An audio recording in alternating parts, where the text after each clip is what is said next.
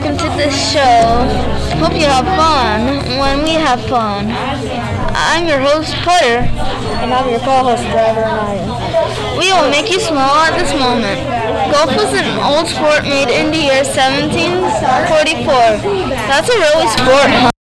The first golf course was built in Scotland and its name was St. Andrews. The youngest golf course was Wingfoot West.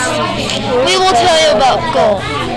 Hole one is the best of them all you can win with one in the hole. In the year 1764, they were all born in Scotland. So in that year, they dug a little hole in their ball. And then they hit them with actual real sticks. Isn't that crazy? Yeah, host, it is. Okay, shot is a par.